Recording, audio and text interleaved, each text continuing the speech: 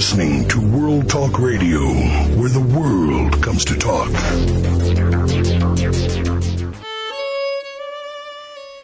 This is Civil War Talk Radio with Jerry Prokopovich.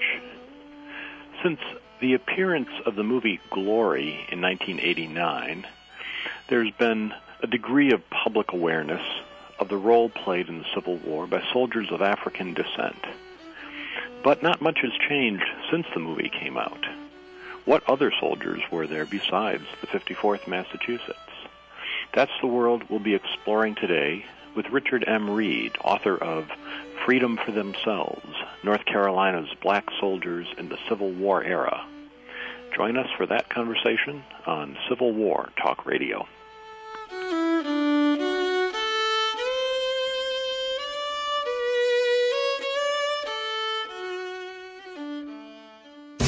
Everyone faces conflict. At home, at work, in the community, in the world. Fix Your Conflicts is a show about how to fix those conflicts with practical tips and techniques.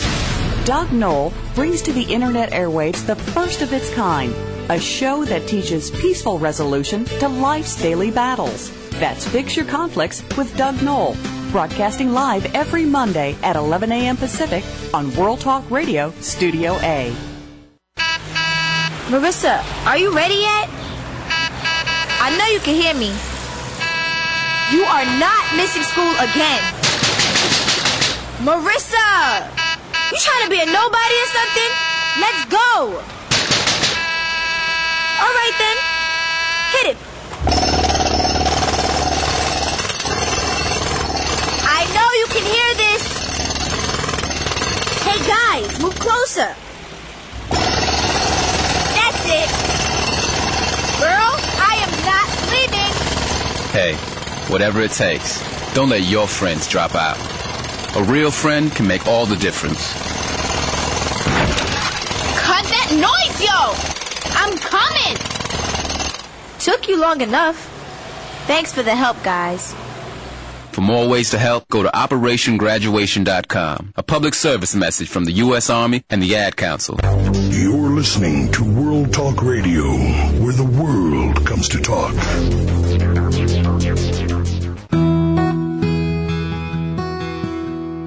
Welcome to Civil War Talk Radio. I'm Jerry Prokopovich, coming to you from the campus of East Carolina University in North Carolina. Not, however, speaking on behalf of the university, nor do they speak for me. We get the legal disclaimers over with immediately and move on to the show. We also get through the public service announcements at the beginning of the show, which just strike me week after week. The people who produce public service announcements seem to aim them at a population of dropouts, gun-toters, various people who need all kinds of help.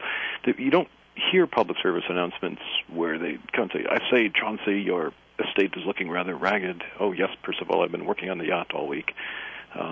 They're all aimed at the same stereotype, and I wonder why that is.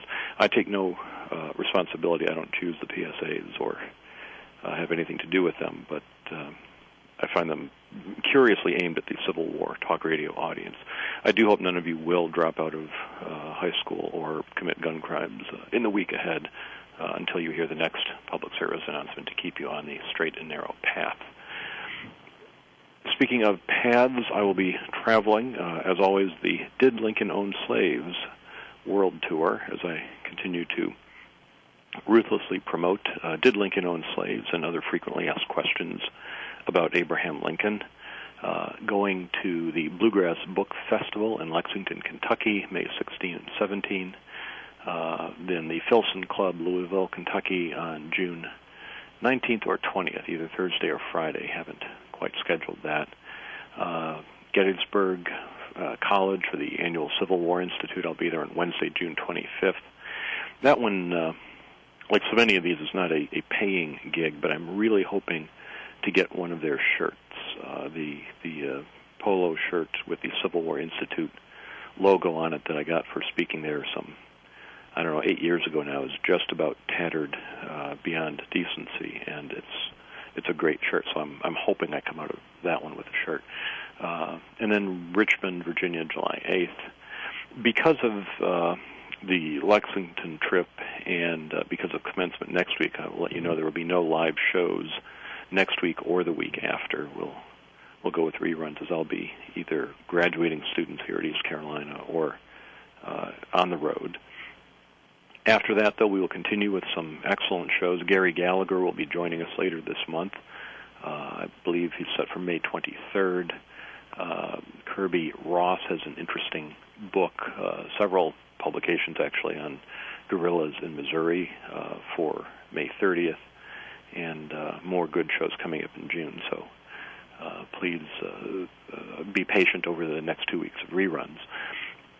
Looking back a little bit, there's been some very interesting mail and email coming in here to Civil War Talk Radio World Headquarters from Robin Ansell, who was on the show not too long ago as the, what was his title, Secretary, President, Emperor of the UK branch of the Civil War Roundtable.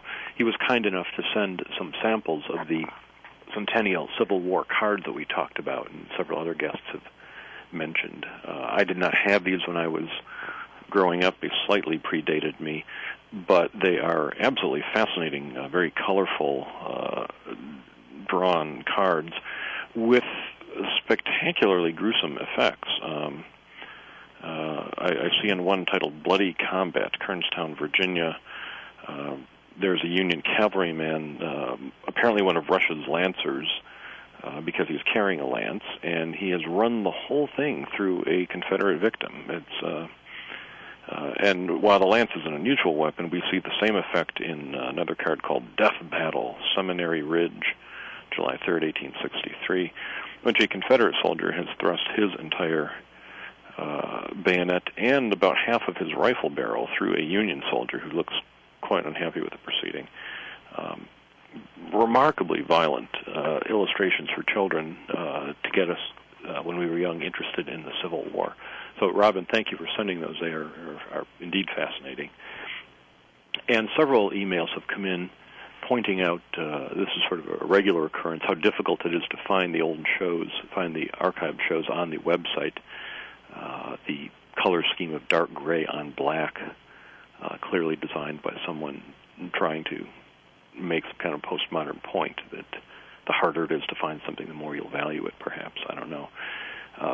But hopefully over the summer, when we take our annual summer hiatus, I may be able to arrange possibly an alternate website that would not have the shows on it necessarily, but at least information about the shows, titles of the shows, and maybe an instructions on how to find the archives. So something to look forward to there, hopefully, if that goes well. Well, it is spring here in North Carolina. It has been a very wet spring, but it is quite beautiful and comfortable now, the nicest time of year. In many ways, the students are all home studying for their exams, except those few I've had to call in for plagiarism hearings, an annual ritual that is unpleasant for all concerned, but does unfortunately happen. And my daughter's travel soccer season has ended with our inability to quite beat the team from New Bern, North Carolina. We were outnumbered. We played 2 players short and still barely lost to them. Challenged them to a full-scale rematch. They chickened out. So we have to wait till we're all U14s in the fall and play them again. But I mentioned New Bern because that's going to come up in our talk right now as we move to the subject of today's show, which is North Carolina's black soldiers in the Civil War era, described in a book with the title Freedom for Themselves by Richard Reed. Richard, are you there? Yes, I am. Richard, thanks for being on the show on short notice. I appreciate that. Thank you for inviting me. Do you go by Richard, Rick? Yes. Richard is good? Richard is good. If you don't mind, thank you. And please call me Jerry. The last name is unpronounceable. I'll call you Jerry. Well, Richard, this book of yours, Freedom for Themselves, North Carolina's Black Soldiers in the Civil War Era, produced by University of North Carolina Press, about North Carolina, but you are up in Canada. That's right. you and I haven't had a chance to meet before. Tell me a little bit about your background. Well, I'm a Canadian. I did my university in Canada. But when I was an undergraduate, my father, who was also a professor, taught for a brief time at Duke University. And it was visiting him there and seeing the repositories that I guess was part of the reason that I ended up doing a PhD in Civil War, North Carolina history. Where did you do your doctoral work? Pardon me? Where did you do the doctoral? At the University of Toronto. One of my colleagues just down the hall, Tim Jenks, is a UT man. And there were a number of Canadians who were down at Duke, so there was some natural connections that way, I guess. I suppose for a young graduate student, or initially as a young undergraduate in Canada, there were aspects of the Civil War that I found contradictory that attracted me to this kind of a topic. Once again, with the simplicity of a foreigner looking at the United States, I wondered why you would find a country that would be torn apart by secession, and the section that wanted to leave the country then set up a government which was remarkably similar to the constitution of the old government. And by the time I had understood some of the explanation behind that and the ways in which the Constitution of the Confederate States of America differed from the original Constitution, I was, by that time, hauled into Southern history. So the hook was set. Did you work on what was your dissertation topic? I did a dissertation on dissent in North Carolina during the Civil War. So I looked at a number of facets of it. Now, I sometimes use that as a what not to do model for my doctoral students here. It wasn't something that would lend itself to being published as a book. But it allowed me to explore a number of different aspects of the Civil War in North Carolina: desertion, legal issues, newspaper editor like Holden, and so it was a combination of tensions that you could see within the state through the Civil War.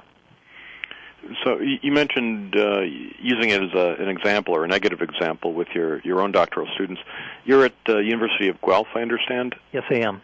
And where is that precisely for our non-Canadian listeners? The easiest way for an American to locate it would be it's directly north of Buffalo, about 80 miles, to the west of Toronto and north of Buffalo. So in the province of Ontario. Yes. And as we mentioned, you and I talking briefly this week, I'm a big Detroit Red Wings fan, and it's Stanley Cup time, and the Wings won again last night. It's a big time. Canada has only, I guess the Canadians are still in the tournament. Yes, hockey might be not the topic to talk about. Not at this moment. No, things have not gone well for. No, they haven't gone well for a while. For a while. Canadians are a little discouraged. Well, hopefully that will. It could be worse. You could be a rooter for the Toronto Maple Leafs. Who haven't won since I think '62. And yet they are followed with the fervent religious intensity that is hard to grasp to outsiders. Well, I think part of it is that so many young Canadians at one point play hockey at some level, so that there's an experience, be it pee-wee or atom or whatever.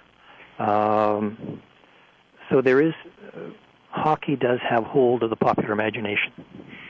And tying us back to our topic of the day, there is a very provincial tendency of Americans to view Canada as a sort of great northern suburb, and hockey is merely one of many subtle or distinct cultural differences between the two countries. But you point out you had really a perspective, an outside perspective on the American Civil War.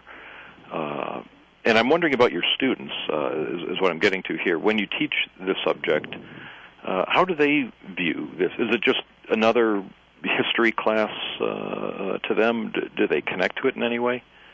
Well, I think that they have far less background information on the war than almost any American student in university would have, because we don't get very much American history in the public school system.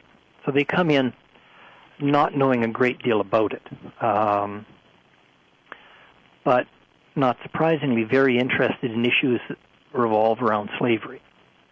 So it's not difficult to get them interested, but it is difficult to have them fully understand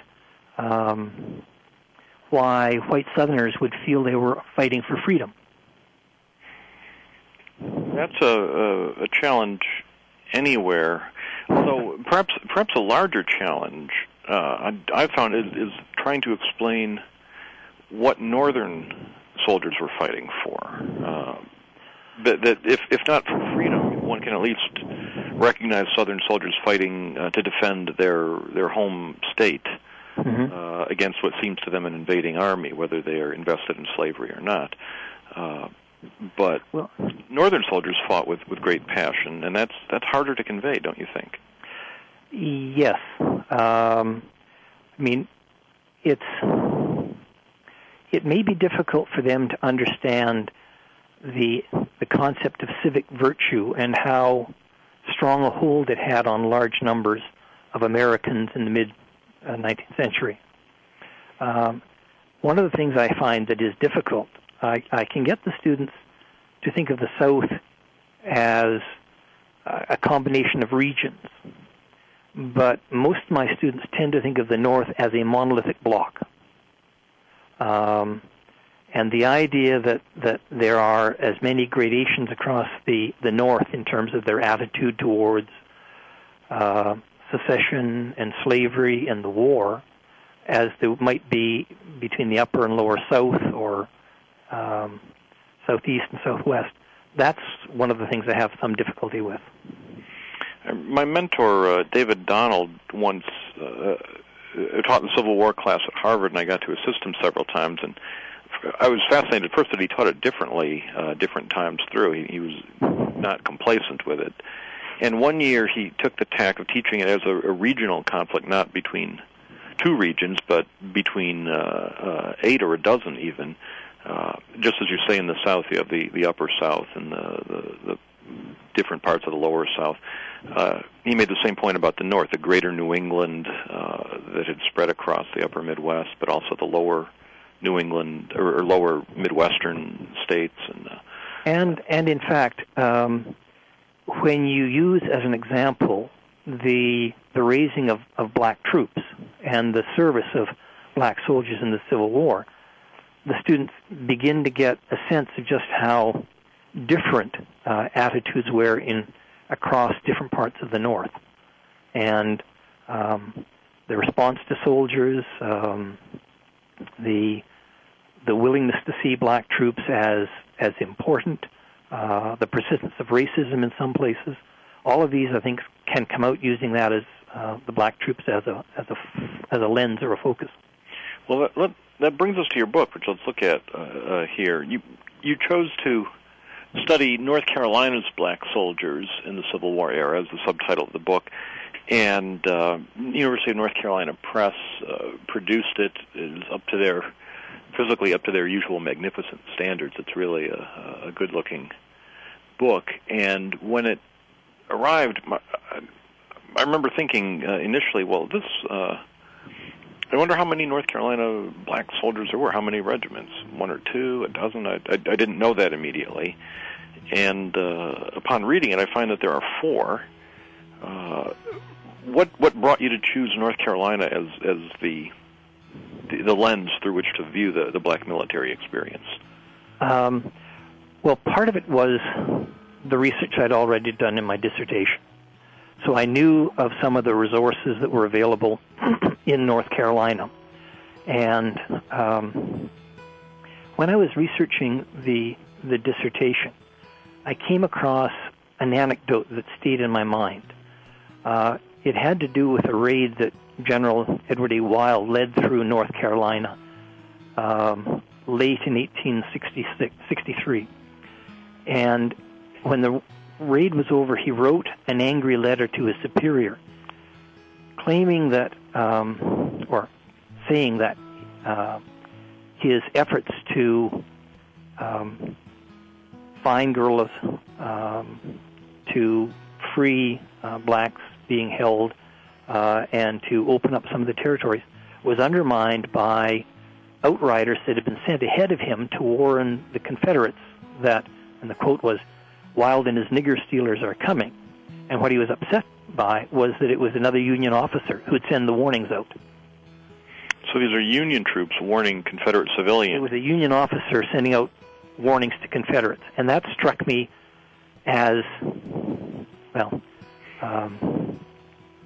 one of those examples that you can't understand and therefore cause you to begin to dig deeper into the issue. So that got me initially interested in North Carolina. Well, now, let's take a little break here. We're going to take a short interruption here and come back in just a moment and explore this question further. We're talking today about black soldiers in North Carolina with author Richard M. Reed. I'm Jerry Prokopovich, and we'll be back in just a moment on Civil War Talk Radio.